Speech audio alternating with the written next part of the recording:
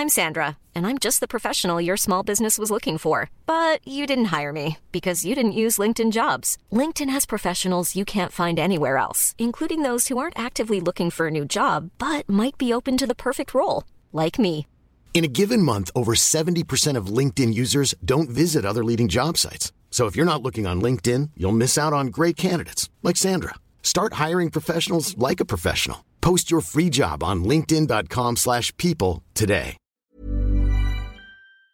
Hello and welcome to My Big Idea, an ASOS podcast. I'm Naomi and my guest today is Madeline Para, CEO and co-founder of Twizu, a restaurant recommendation app. She talks algorithms and investors and the life of a startup.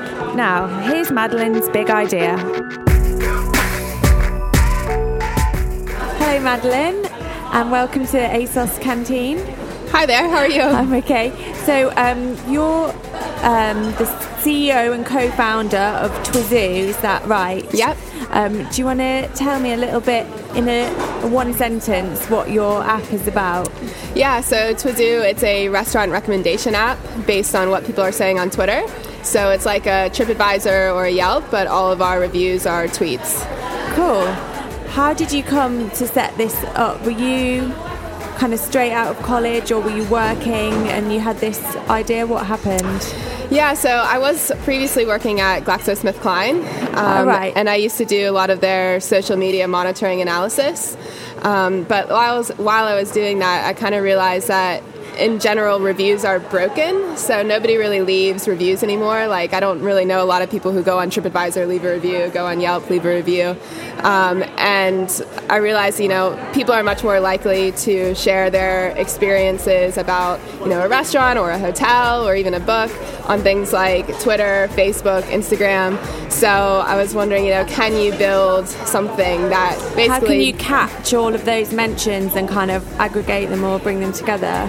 Yeah, so we've built a filter on top of Twitter that picks up anytime somebody mentions a restaurant, bar, cafe, or pub, either the Twitter handle or just the text. Okay. And then we pull that tweet in and we analyze, is it positive, is it negative, how credible does this person seem, or is it possibly the chef or somebody who works there?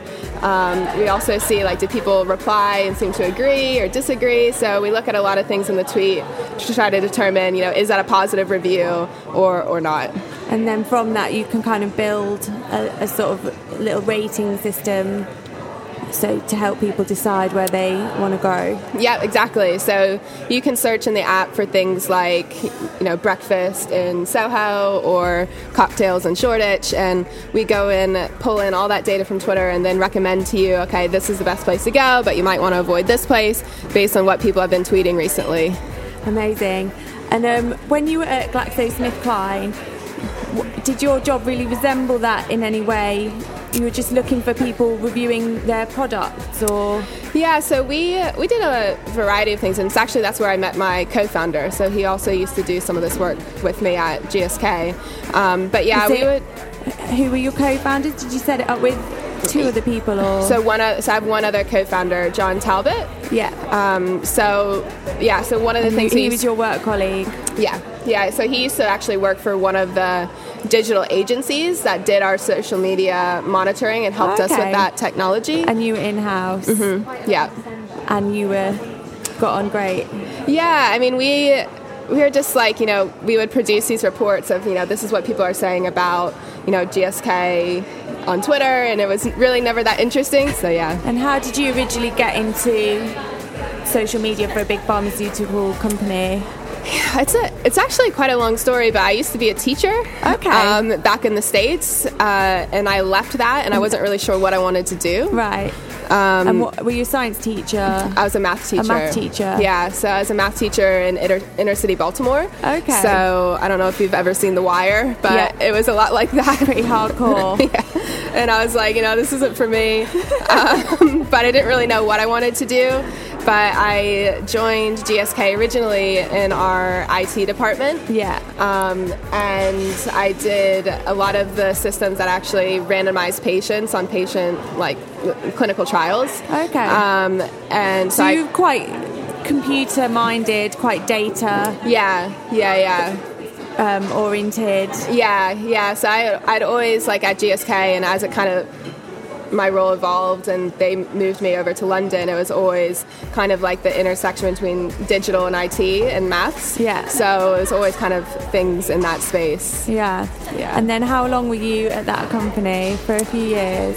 Yeah, so I was at GSK for almost 4 years. Yeah. So about a year and a half in the US, and then about 2 years, a little bit over 2 years here in the UK. Yeah. Before I quit and started doing Twizu. And so how did the kind of inspiration strike that you should sort of put aside medicine and go towards restaurants?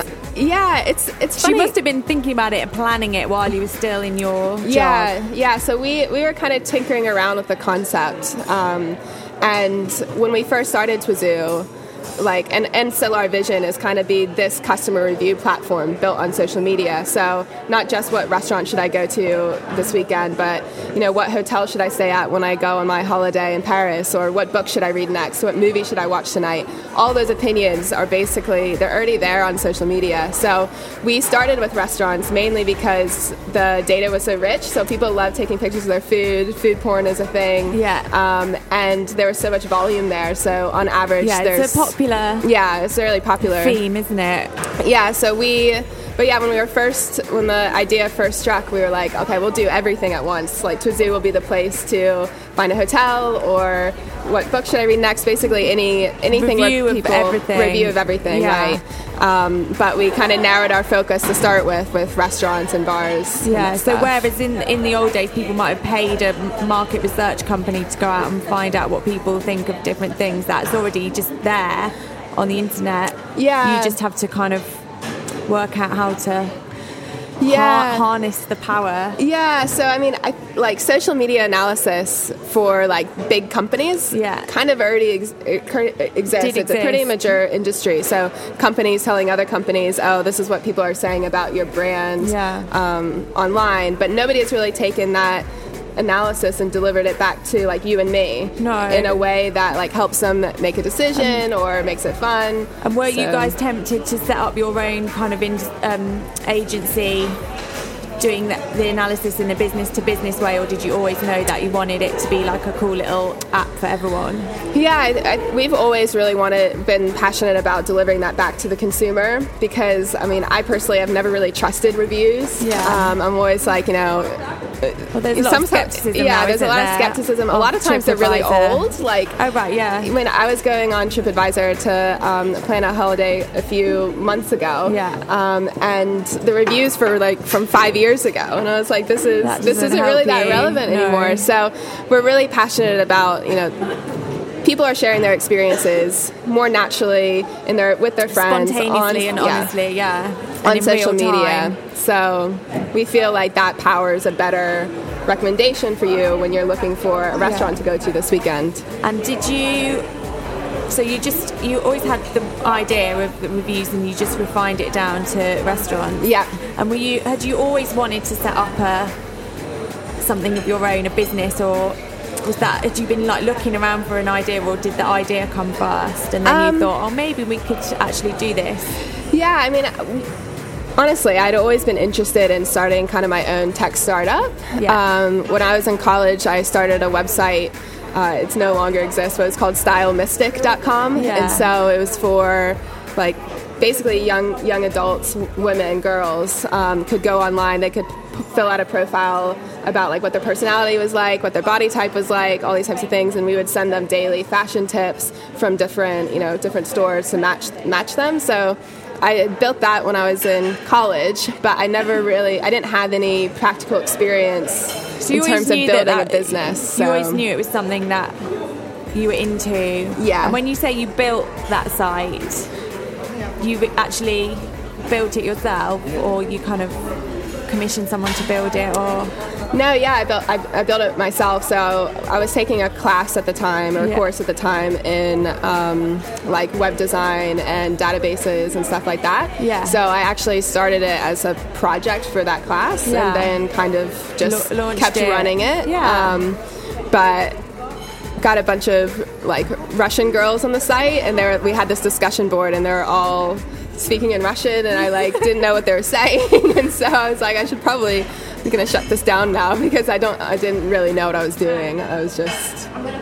But it was one of the building blocks, maybe. Yeah. Zoom. Yeah. So when you're developing this idea, what's it like? How hard is it? How long does it take to come up with a little product from the idea? I mean, that's got to be a big step between people who want to do it and people who actually make it work. Yeah, it's funny actually. I mean, because sometimes I look at it and I'm like, this is way, way harder than what I thought it was going to be. And then sometimes I look at it and I'm like, this has to have been easy because, I don't really have I don't have an MBA in business or anything like that. And, look at how far we've gotten. So I think it's really trying to figure out what your strengths are and really like capitalizing on those. So make sure that the idea or the business you're trying to start is actually something where it plays to your strengths. So, and what would you say your own particular side of it is? The technical.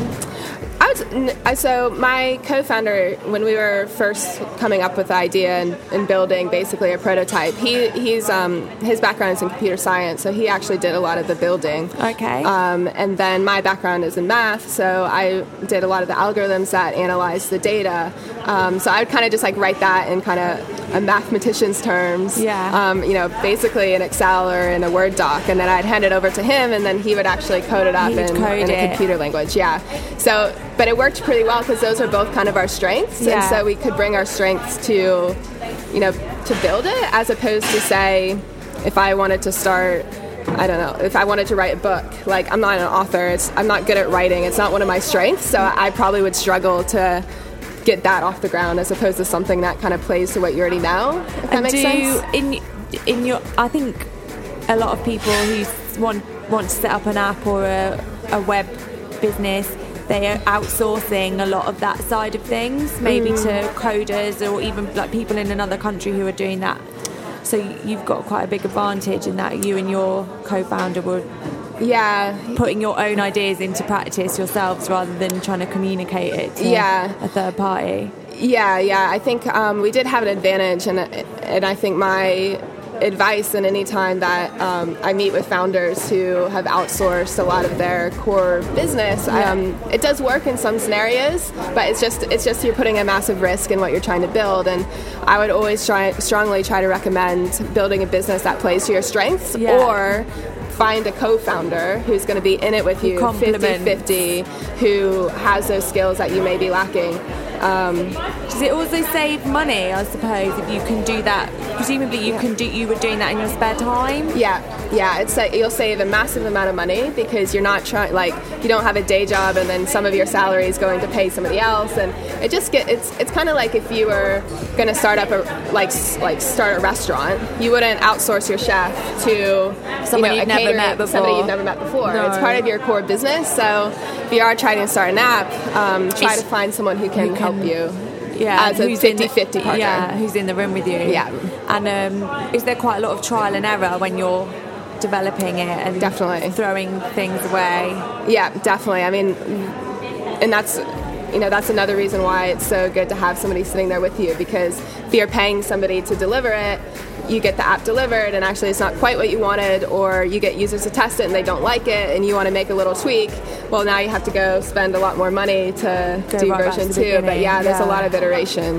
And so when did the point come when you were like, right, this is it, this is actually happening, I'm going to quit my day job, Twizu, get my business cards printed up? Yeah, it's so for us it was a pretty easy decision, because we were like, okay, if we can convince investors to invest in this like crazy idea and this crazy prototype that we have, that's a good signal that it has legs. So we had built a very ugly version of Twizu while we were still working full time. We had gotten some like foodies and core users to try it out, like, would you use this? Oh, cool. And then we took that kind of data and kind of our vision to investors and said, hey, we have this idea for Twizu, want to invest some money in it. And so once we had investors' money, then we quit our jobs. Woo! I know. Can you remember the date that you did that or anything like that? Yeah, I do. My co-founder and I went in every time. So we've raised 2 rounds of funding, and each time we go with the team and celebrate at Hawksmoor. So I remember each time really distinctly because it's that moment where you're like, somebody else besides me and maybe my parents believe in this idea. So it's a great validation of it. And then have a really big stake to celebrate. And so you say you've got investment from people. Where do you go and look for that? I mean, there's a whole industry, right, for people doing what you do that is a kind of channeling, bringing investors together with startups. So how do you get into that? Yeah, it's there's a very good network of investors in London, and even over the last 2 years since we've started, it's gotten even more investors who are really keen to invest in technology startups. Just loads of people with too much money. No, it's actually it's a business for a lot of them. So they want to make a return on their investment. So they've seen companies like Facebook or Twitter or even Yelp. They've seen really early investors in those companies make tons and tons of money once those companies IPO'd, or maybe with WhatsApp when Facebook acquired WhatsApp. So they definitely see it as a business deal where they could potentially make a lot of money. Make a killing. Yeah. It's similar to when investors invest in the public stock market. Stock exchange. But the difference with... They get in there a lot earlier. Yeah, they get in earlier, and it's just a much higher risk, right? So what do you have to do? Where did you find... Did you get introduced by a third party, like a startup investor event or something like that? Yeah, so when we... in that time when we had the mega ugly version of Twizu. Is that your beta version? It was I would even call it an alpha or a, pre. Yeah, baby app, yeah. We participated in an accelerator program. So there's a lot of programs for startups where you can join and they teach you a lot of what you need to know to build a startup. And then at the end, you can present to a room of investors as kind of the final event as being part of this accelerator. And how do you get on that? Do you have to pay to do that, or do you apply? You apply. A kind of competition? Yeah, so you can apply. There's a lot of different models out there. Some take equity, some don't take any equity in the company. It's really a wide range of different opportunities for startups. Cool. But that's how we really inserted ourselves in the ecosystem, is participating in one of those programs. Accelerator, and then you got to meet your potential investors. Yeah. And then you have to kind of do a big sales pitch to them. Exactly. Yeah, exactly. And can you remember any of the little taglines or intros that you used to kind of win them over? What were you kind of saying to people? Yeah, I think I do remember, because it sounds pretty nerve-wracking. Yeah, it's you get better as you go along. So the first one, I was so nervous. I was like, they're going to ask horrible questions. I'm not going to know the answers to them. But then once you do a few, you realize a lot of the questions are the same, and you can anticipate what they want to see. You get your pitch. Yeah. More slick. Yeah. And I think what resonated with investors the most was, us saying less than 1% of unique visitors to sites like TripAdvisor or Yelp actually leave a review. And that's really small. And in comparison, there's 7 more opinions on Twitter for every one traditional review on, say TripAdvisor. So, and then we started having the conversation, that's a huge opportunity here, because these companies like TripAdvisor, like Yelp, like even Google with Google reviews, they spend tons of money trying to get people to leave reviews and trying to see if they're credible and policing it and all these types of things, where... Meanwhile, over on Twitter, the data's already there, so why don't we just pull it in and see if we can compete with some of the bigger guys. Amazing. Yeah. And then what did you start using the investment to... How did you spend that money? We spent mainly on staff. So right now, most of our costs are on staff. So how many people are in your team? Yeah, so we have 7 people. Wicked. And before we got the investment, it was just John and myself. So the investment did you have an office back then, or were you working from home? We worked from the British Library. Oh, cool. Oh. Which actually I miss. It's not that bad. No, it's not. I miss those days a little bit because you get to see so many different people in the British Library. You can get one of those reading cards and you can go into like one of the quiet rooms and like nobody bothers you. Their Wi-Fi is actually great. That's it's such free. a good tip. It's a free office. Yeah. Heated, Wi-Fi. Yep. They have a little cafe there. Yeah, exactly. Yeah, it makes you feel smart. Yeah, you know? You're surrounded by knowledge. Yeah. So, we started in the British Library, but the investment helped us we have some brilliant engineers who work for us now. We have an actual office. Yeah. Do you have a sign that says Twizu on the wall? Yeah, we do. Cool. Yeah. And then what have been some of the most exciting developments since then? When would you say that was when you built up your team and started the business for real? Yeah, so we've been building the team, slowly but surely since we got that investment, which was in April 2014. Yeah.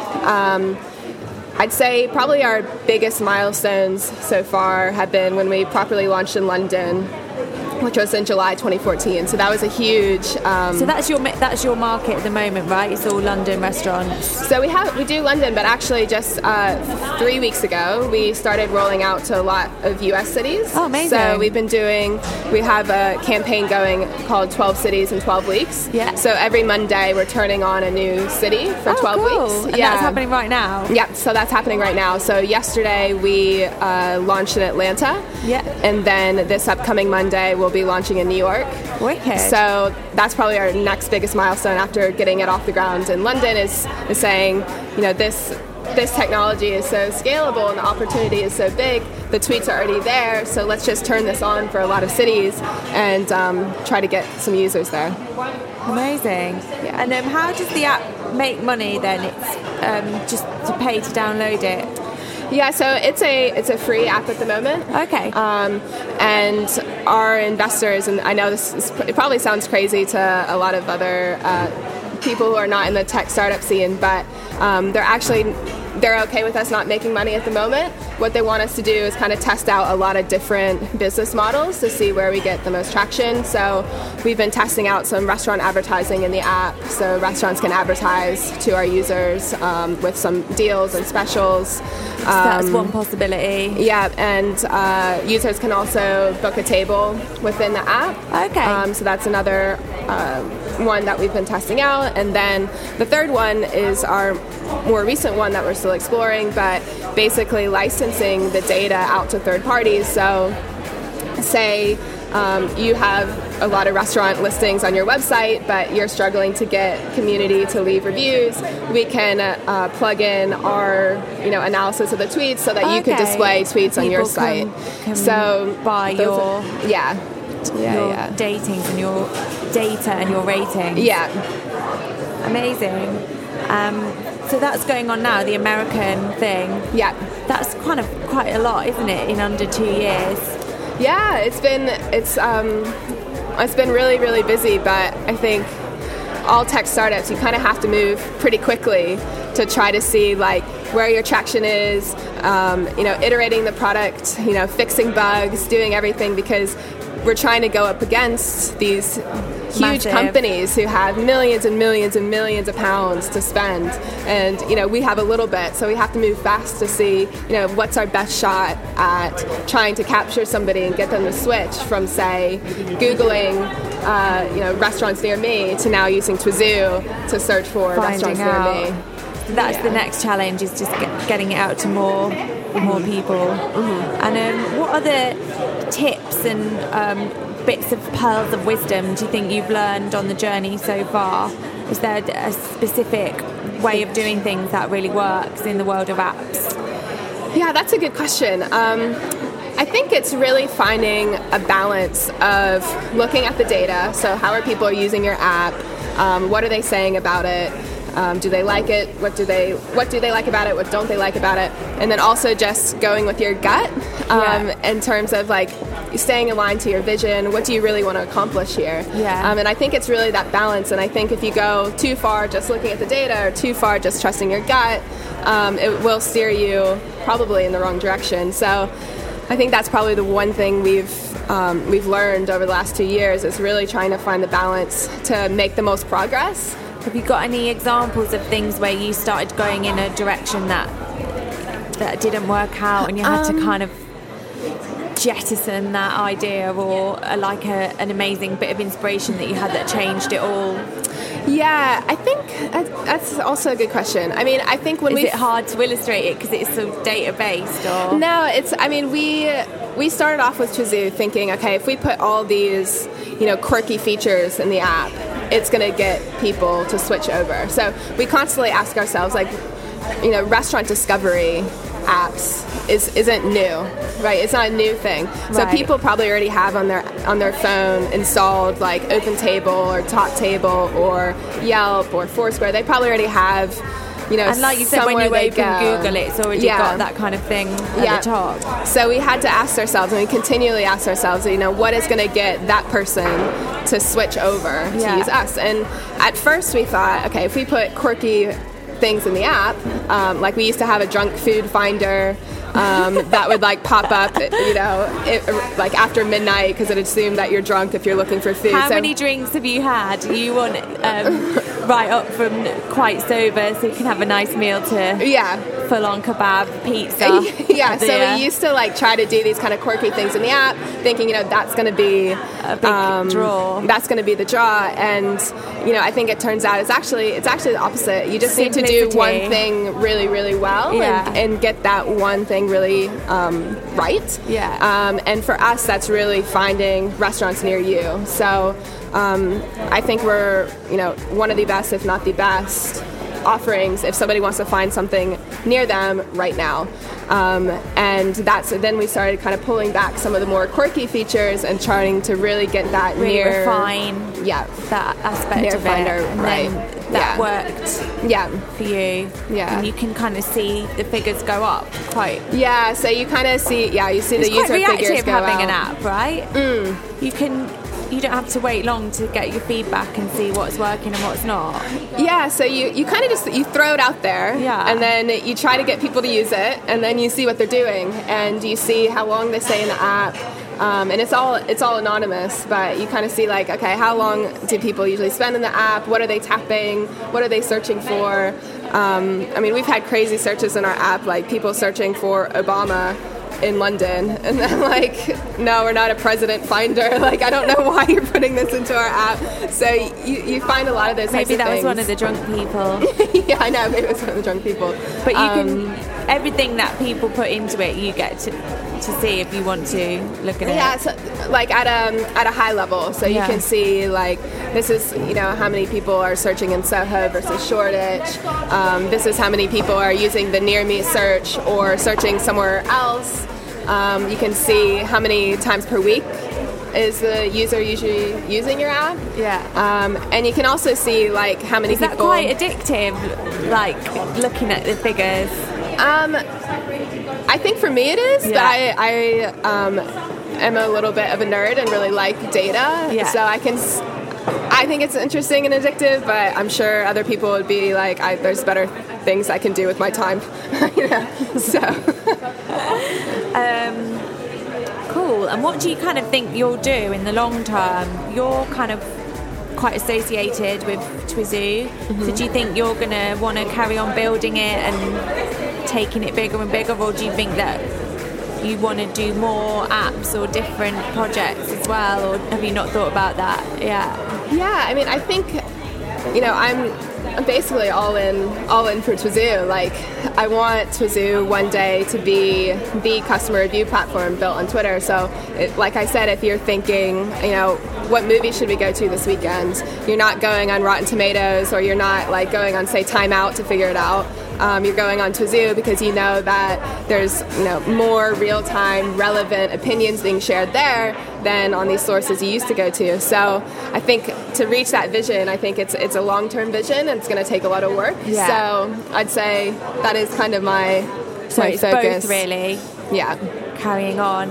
And have you had any real good business mentors on your app journey? or taken any really good advice from anyone? That's a good question. I mean, there's so many. With the people on the accelerator, were they kind of people who already had made a success of something like that, or? They've had success in like different areas. I think the London startup ecosystem is still so new compared to, say, Silicon Valley.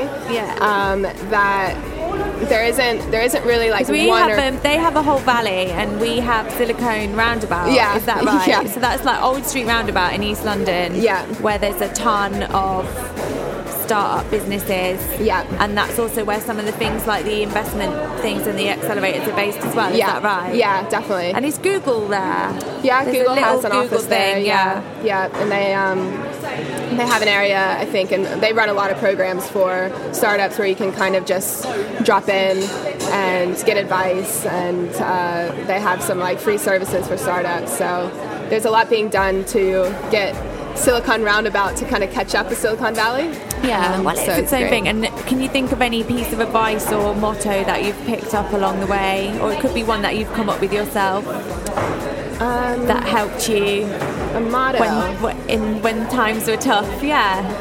I think you have to be very thick-skinned, because really the default answer that most people will give you is, why would you leave a steady job like to go start a restaurant app, or like why would you do this?